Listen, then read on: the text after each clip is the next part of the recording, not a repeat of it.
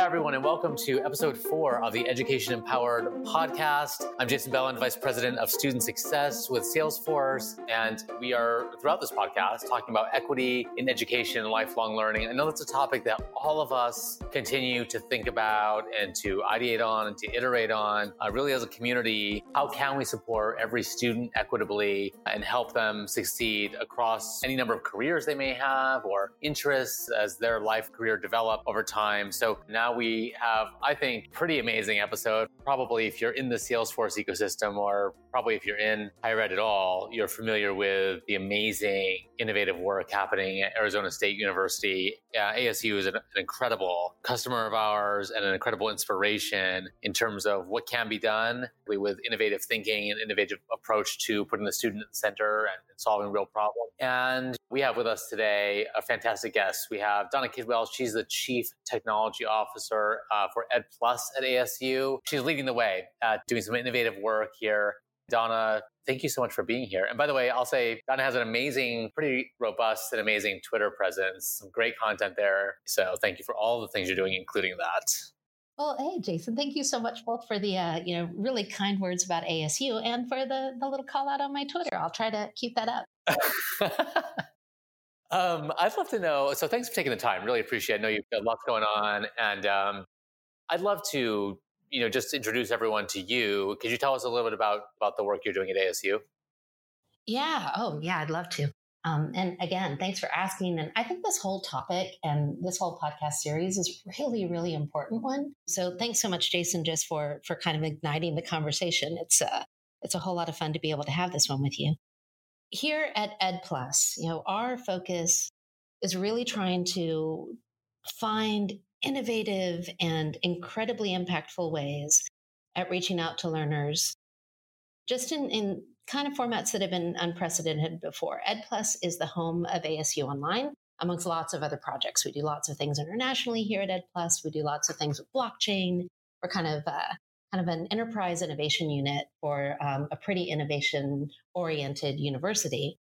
And if you look at those kinds of projects and think about the charter at ASU, the charter starts off right with who can access the experiences that we have, learning experiences at our university, and how they succeed.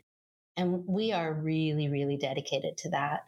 So it means working with our strategic partners, thinking about our technology stacks, thinking about our policy and the way students actually can experience a university education in really unique ways. That's kind of our reason for waking up every morning, and kind of gives us some fun places maybe to start off in our conversation today. Yeah, I'd love to actually hear if you could share a little bit about how ASU is leveraging Salesforce and their journey to become a connected campus. Oh, that's a great question. We have a very robust Salesforce presence on campus. Here at Ed Plus, we have our own Salesforce org, but we are not alone. There are orgs across the campus. So the foundation has one, athletics. Of course, the enterprise campus, which is serving the immersion students that are kind of the heart of the campus itself. There's a little bit of Salesforce in everybody here at ASU. I love that.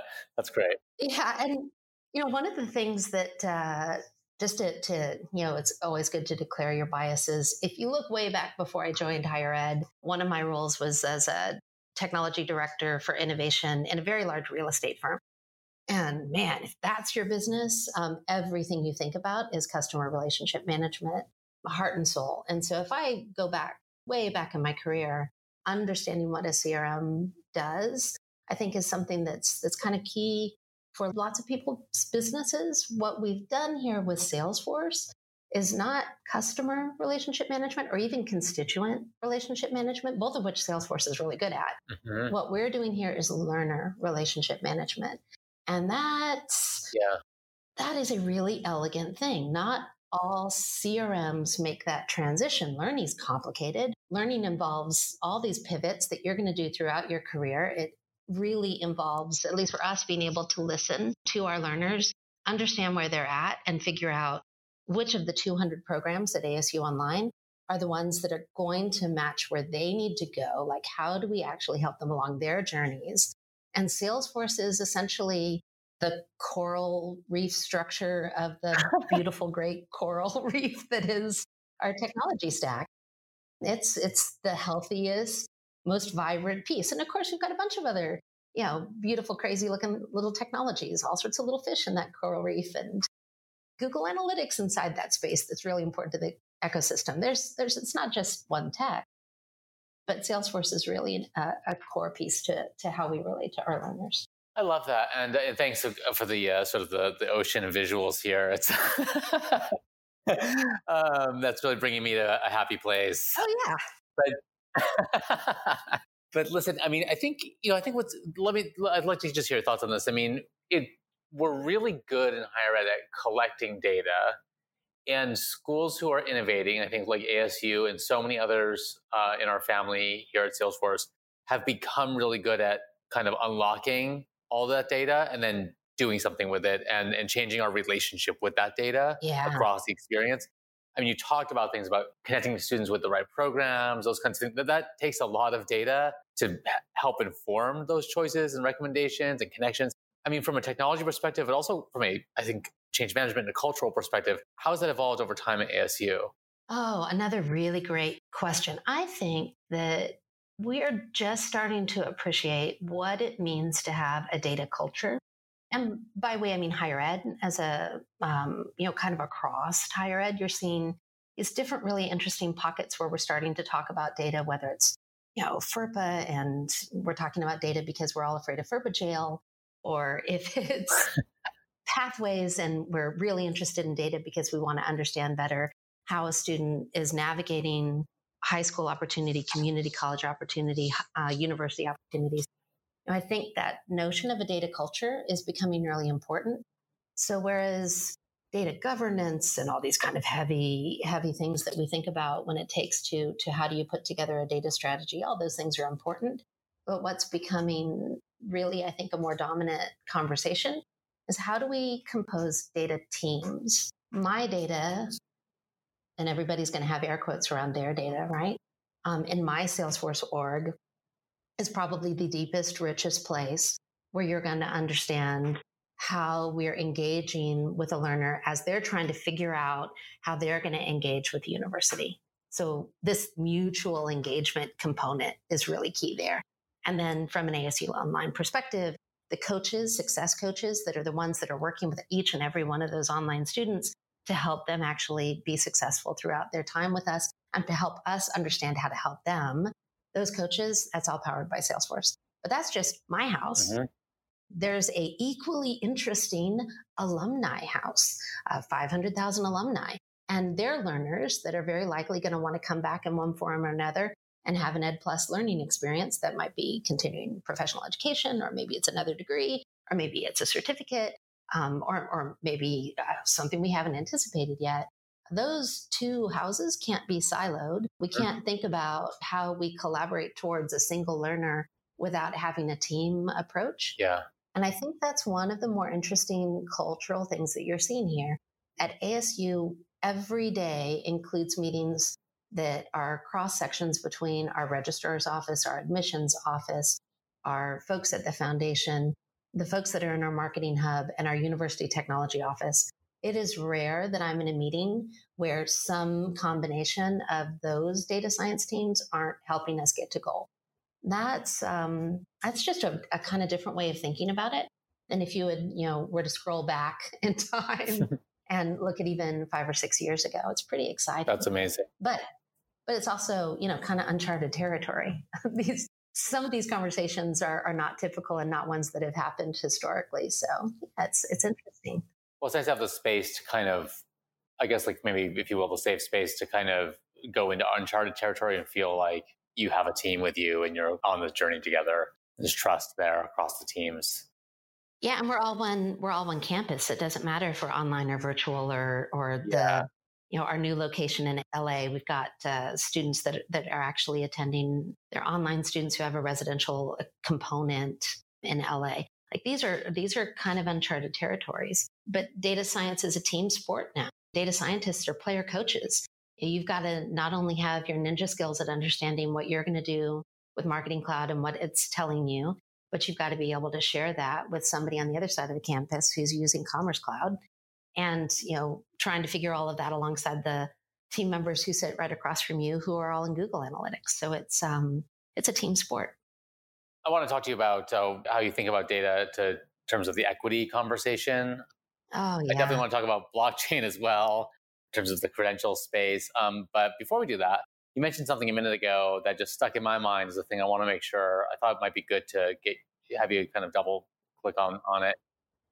And that's around, you mentioned the term staying out of FERPA jail. Oh, I'd like yeah. to hear your thoughts on that because, that's something that a lot of folks are concerned about that for good reason and want to make sure they're just doing the right thing, certainly from a legal perspective, but also from the spirit of the law perspective and respecting the students' information, of course. You have however many millions of records you're dealing with. How are you thinking about that? I would roll that up even a little bit higher. I think that an institution our size has got pretty robust policies and procedures around things like FERPA. New partner comes in, and of course, here at ASU, we welcome lots of new partners pretty frequently. So whether it's a Starbucks or an Uber or whomever's, our partner in trying to craft this new learning future, we understand pretty well how to get that FERPA compliance in place. I think that we also are pretty solid around GDPR. So I would kind of put those in the same, how are we thinking about protecting our data and how sophisticated and mature are our processes around that? California's GDPR variations and how that rolls out is still kind of uncharted territory, but it's one that we watch and we are planning for when we're thinking about strategies.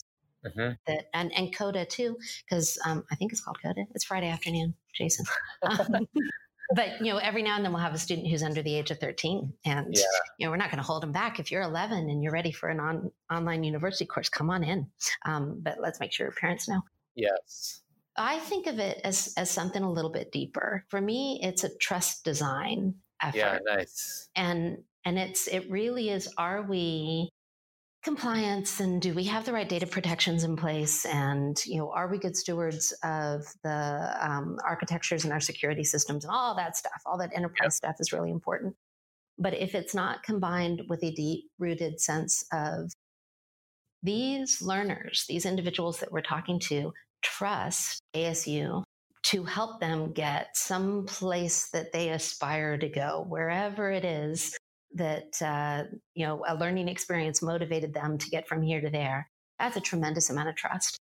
And we need to, as a public university, respond to that with just as much trust in them. And that's a reciprocal thing. So I don't think of it as clicking on a cookie consent policy. Yeah. My teams are really trying to, and right now, that's kind of the sophistication most of us have, right? Is you click on that. But we have conversations about how is that worded? And as we get more and more sophisticated capability, I think in the coming years, you're going to see us be much smarter about what an opt-in is and what you're actually opting in for. Or if there's an opportunity to participate in something like the Trusted Learner Network and our blockchain initiatives. And so I'm going to segue, if you don't mind, a little bit. Absolutely. That whole thing, we call it a Trusted Learner Network because it only works if the institutions that are participating to allow us to share credentials trust one another. Community colleges need to trust the high schools, need to trust the universities.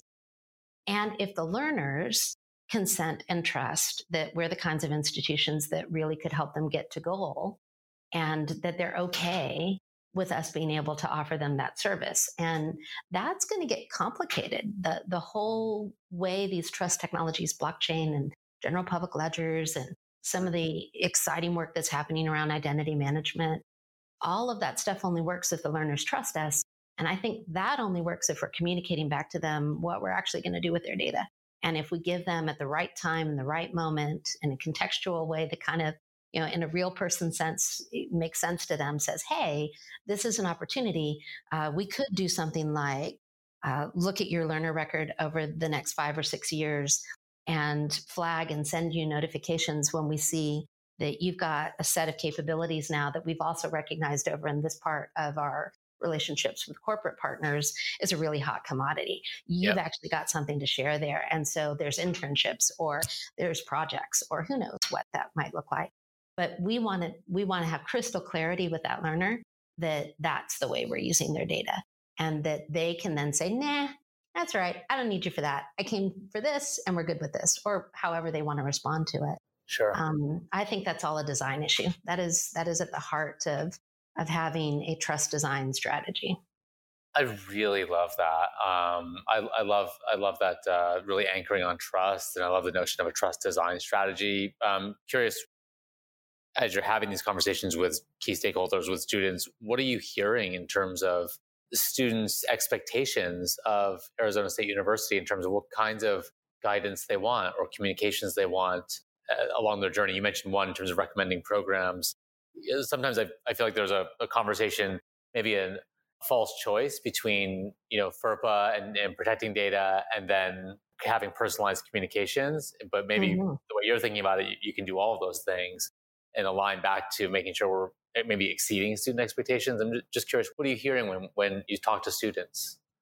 I have a really amazing UX and design team that spend all of their time doing A/B testing and doing focus groups and looking at videos of students that have been working through our systems. And we probably have some of the biggest ears.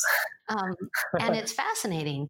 The students, if you ask them, will tell you exactly what they think. They'll tell you, hey, when you said this over here, like we're number one in innovation, for example, they'll tell us how they perceive that and whether or not it sounds legitimate and like something that aligns with what they're motivated in, or a particular messaging is kind of braggadocious and not what they were expecting. And they're perfectly honest, and we respond back. So we have a rocket design system that is kind of a modern design system that is the way that all of that learner feedback and listening activity then ends up in our designs, so that if we put something out there that isn't the message that we thought it was, or is being heard differently than we intended it to, or frankly gets us better at being able to communicate what we really want them to learn, we can get really good at that. So it's kind of embedded both in our processes from the get-go, a whole team dedicated to it, and in the technologies and the way we wield them. Does that help answer your question? Oh yeah, that's amazing. I'd love to actually talk with your UX team at some point. It sounds like you're doing amazing work. Oh yeah. But I'd actually love to. I'd love to make sure we pivot to the conversation around equity. I could see. It's interesting. There's just lots of stuff you read in the news. I mean, I feel like on the surface, somebody could say, "Oh my God, ASU, all these students are operating at this huge scale. How could you possibly be providing personalized, equitable experiences with that number of students at that kind of scale?" Of course, we would dispute that immediately and have a conversation about it. But I could see, I could see initially someone at Service saying, "Wow, how does that work?" So tell us, how does that work at ASU? Yeah, that's a great question. So scale is an interesting metric. We do have scale at 55,000 online learners. That's pretty incredible scale. But those are 200 different programs that are servicing those learners. It's not a monolith. It's not a small portfolio. It's a portfolio that includes astronomy and physics and the kinds of programs that a tier one research university can offer. Once you get into an actual program from a technology perspective, into one of our program microsites, and you're actually starting to understand better what that particular journey would look like, that's where the conversation becomes highly personal. So we have our technologies really tailored and thinking more and more and more about how to personalize that learner journey so that we know, and of course, if you've got a learner relationship management system that's actually designed to think that way, and that's the kind of data that we're paying attention to, then we can be pretty savvy about not trying to say online education is a one size fits all, that your journey is something that looks like 10,000 other people's journeys, and that we're really acutely listening. The other thing we can do from more of an equity and inclusion space is recognize a little bit what that really means. So what are these populations that we aspire to working out and to facilitating? And are they actually hearing us? And if they're not, then what do we need to do better to make sure that we're able to reach them, that they're able to find us? That's a really I important love that. component of it. You can't just, yeah, you just can't announce the doors are open. You actually have to have, it's another design question, right? You have to have a process that lets you listen and hear that and say, okay, we're here in Arizona and we know that there's students in rural areas that aren't going to be able to Mhm. come to a Tempe campus. That's like an obvious example, right? Does our data actually demonstrate that we're good at that? Asking ourselves those kinds of hard questions has got to be part of the whole process. I love this idea of connecting and helping individuals find opportunity. This is such a powerful idea that I've just been talking with a number of wonderful people who work in admissions about, and really having this conversation about the work that they're doing isn't just about generating leads or their pipeline or admitting students, but it really is important work that's about these connections. And there's so many stories in my own personal life, as well as people that I talk to who are students who, maybe international students who are, I live in New York City. So international students that I know who no one in their town had ever gone to college or had ever been to New York or even the United States, but they had this dream in their mind. And of course, through the power of the internet, they ended up getting connected with a school in New York. They finally find themselves here. But that admissions officer and that, the ad campaign the school was running on Instagram was the thing that ignited their imagination at first and had to help them see the possibility, and then ended up connecting them with the right resources and was really the first point of contact in the United States, quite honestly, as they showed up. And, it's an interesting story if you're recruiting maybe internationally, but, so many schools would probably also say to us, well, I have the same experience with students who live 2 blocks from campus who are first generation students who just maybe also don't see the opportunities, and we can help connect them with that and inspire them. I just think that's, in terms of the impact you're making locally as well as globally, I just think that's incredible. And you're using Marketing Cloud to drive a lot of those communications? My group is actually just in the process of getting Marketing Cloud up and running. Marketing Cloud's Oh, been great. Cool. running at our, and that's within Ed Plus. We've had essentially an unconnected Marketing Cloud for a while, and we're just outgrowing it. There's just too much. As an example, and again, it's kind of a design issue, and a lot of the way we think about ASU is kind of designing the new American university and what that means. So, an Uber partnership is a great example. Uber is Yeah. one of the kinds of partners that allows us to reach first generation immigrants. They're trying to carve out brand new communities for themselves, brand new structures in a brand new place with their families here. And they're not necessarily, because they're an Uber driver, they're not necessarily connected to a place of work, right? It's kind of a contrast to the Starbucks model that we also have, where Yep. they're all Starbucks partners. And so they are connected by an actual physical location. The Uber drivers aren't. So when we think about who is that now has access to ASU, and how do we relate to them? How do we help them understand a pretty complicated international transcript process? How do we help them understand, or part of that Uber relationship is includes entrepreneurship and English as a second language courses, because we recognize that entrepreneurial spirit and the fact that they might actually need some more robust English before they come into a degree program. And so it's all part of the design, and in working with Uber, trying to figure out how do we make sure that all those pieces are there, because that's a population that we know we can help. But otherwise, you wouldn't necessarily be able to have a clear cut, relationship with them. That's pretty amazing. I'd love to actually hear about your journey as well. This is a question I like to ask of all of my guests. Oh yeah. Yeah, obviously an amazing role right now at ASU. You're doing great things and making a huge impact, and I'm sure inspiring lots of people around you, including our listeners here today. And I'm sure everyone listening is thinking about the students they're helping, but also probably thinking about their own careers and where they're going. Love to just hear about your career journey. Oh man. Where do we start? My career journey is more like a roller coaster of accidental things that turned out pretty okay. But You know what? A lot of career journeys are like that. I think that's actually more the traditional model than Mm, anything else. for sure. Not so different. I think I have the pretty stereotypical chief technology officer kind of background. I have a bachelor's in history because that's how you start as a CTO, if you go get a history degree. Yeah. Specifically, like study 7th through 14th century early modern Europe. That's the logical place to start. Sure, that sounds like a perfect path for me. Yeah. Right. I'm also a liberal arts person. So So yeah, I it think makes perfect sense. there are all these wonderful liberal arts people who are now kind of running the world of technology. So it's exciting. Mwahaha.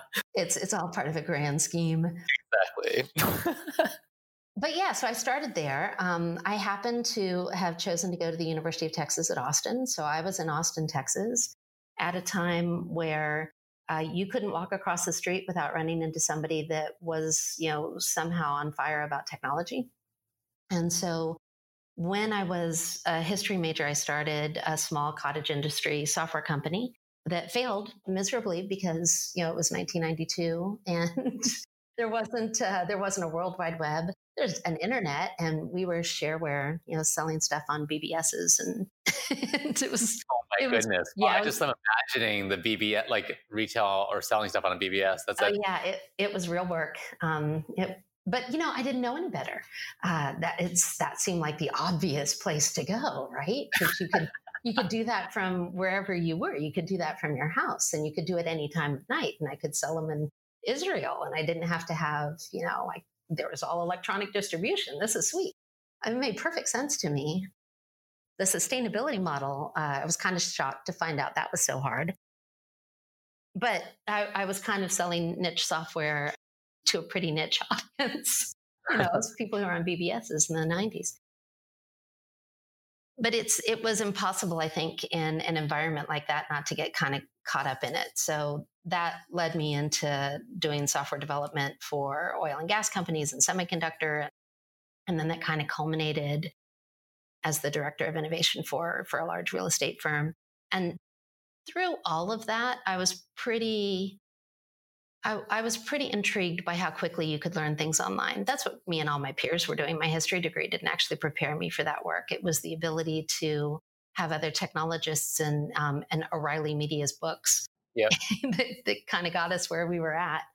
And so as that matured, essentially as the costs came down for actually being able to put a rich media experience out into the world, because in around 2003 2006 it was still very expensive to do most of that and pretty short talent to be able to actually do something like a learning experience online. Mm-hmm.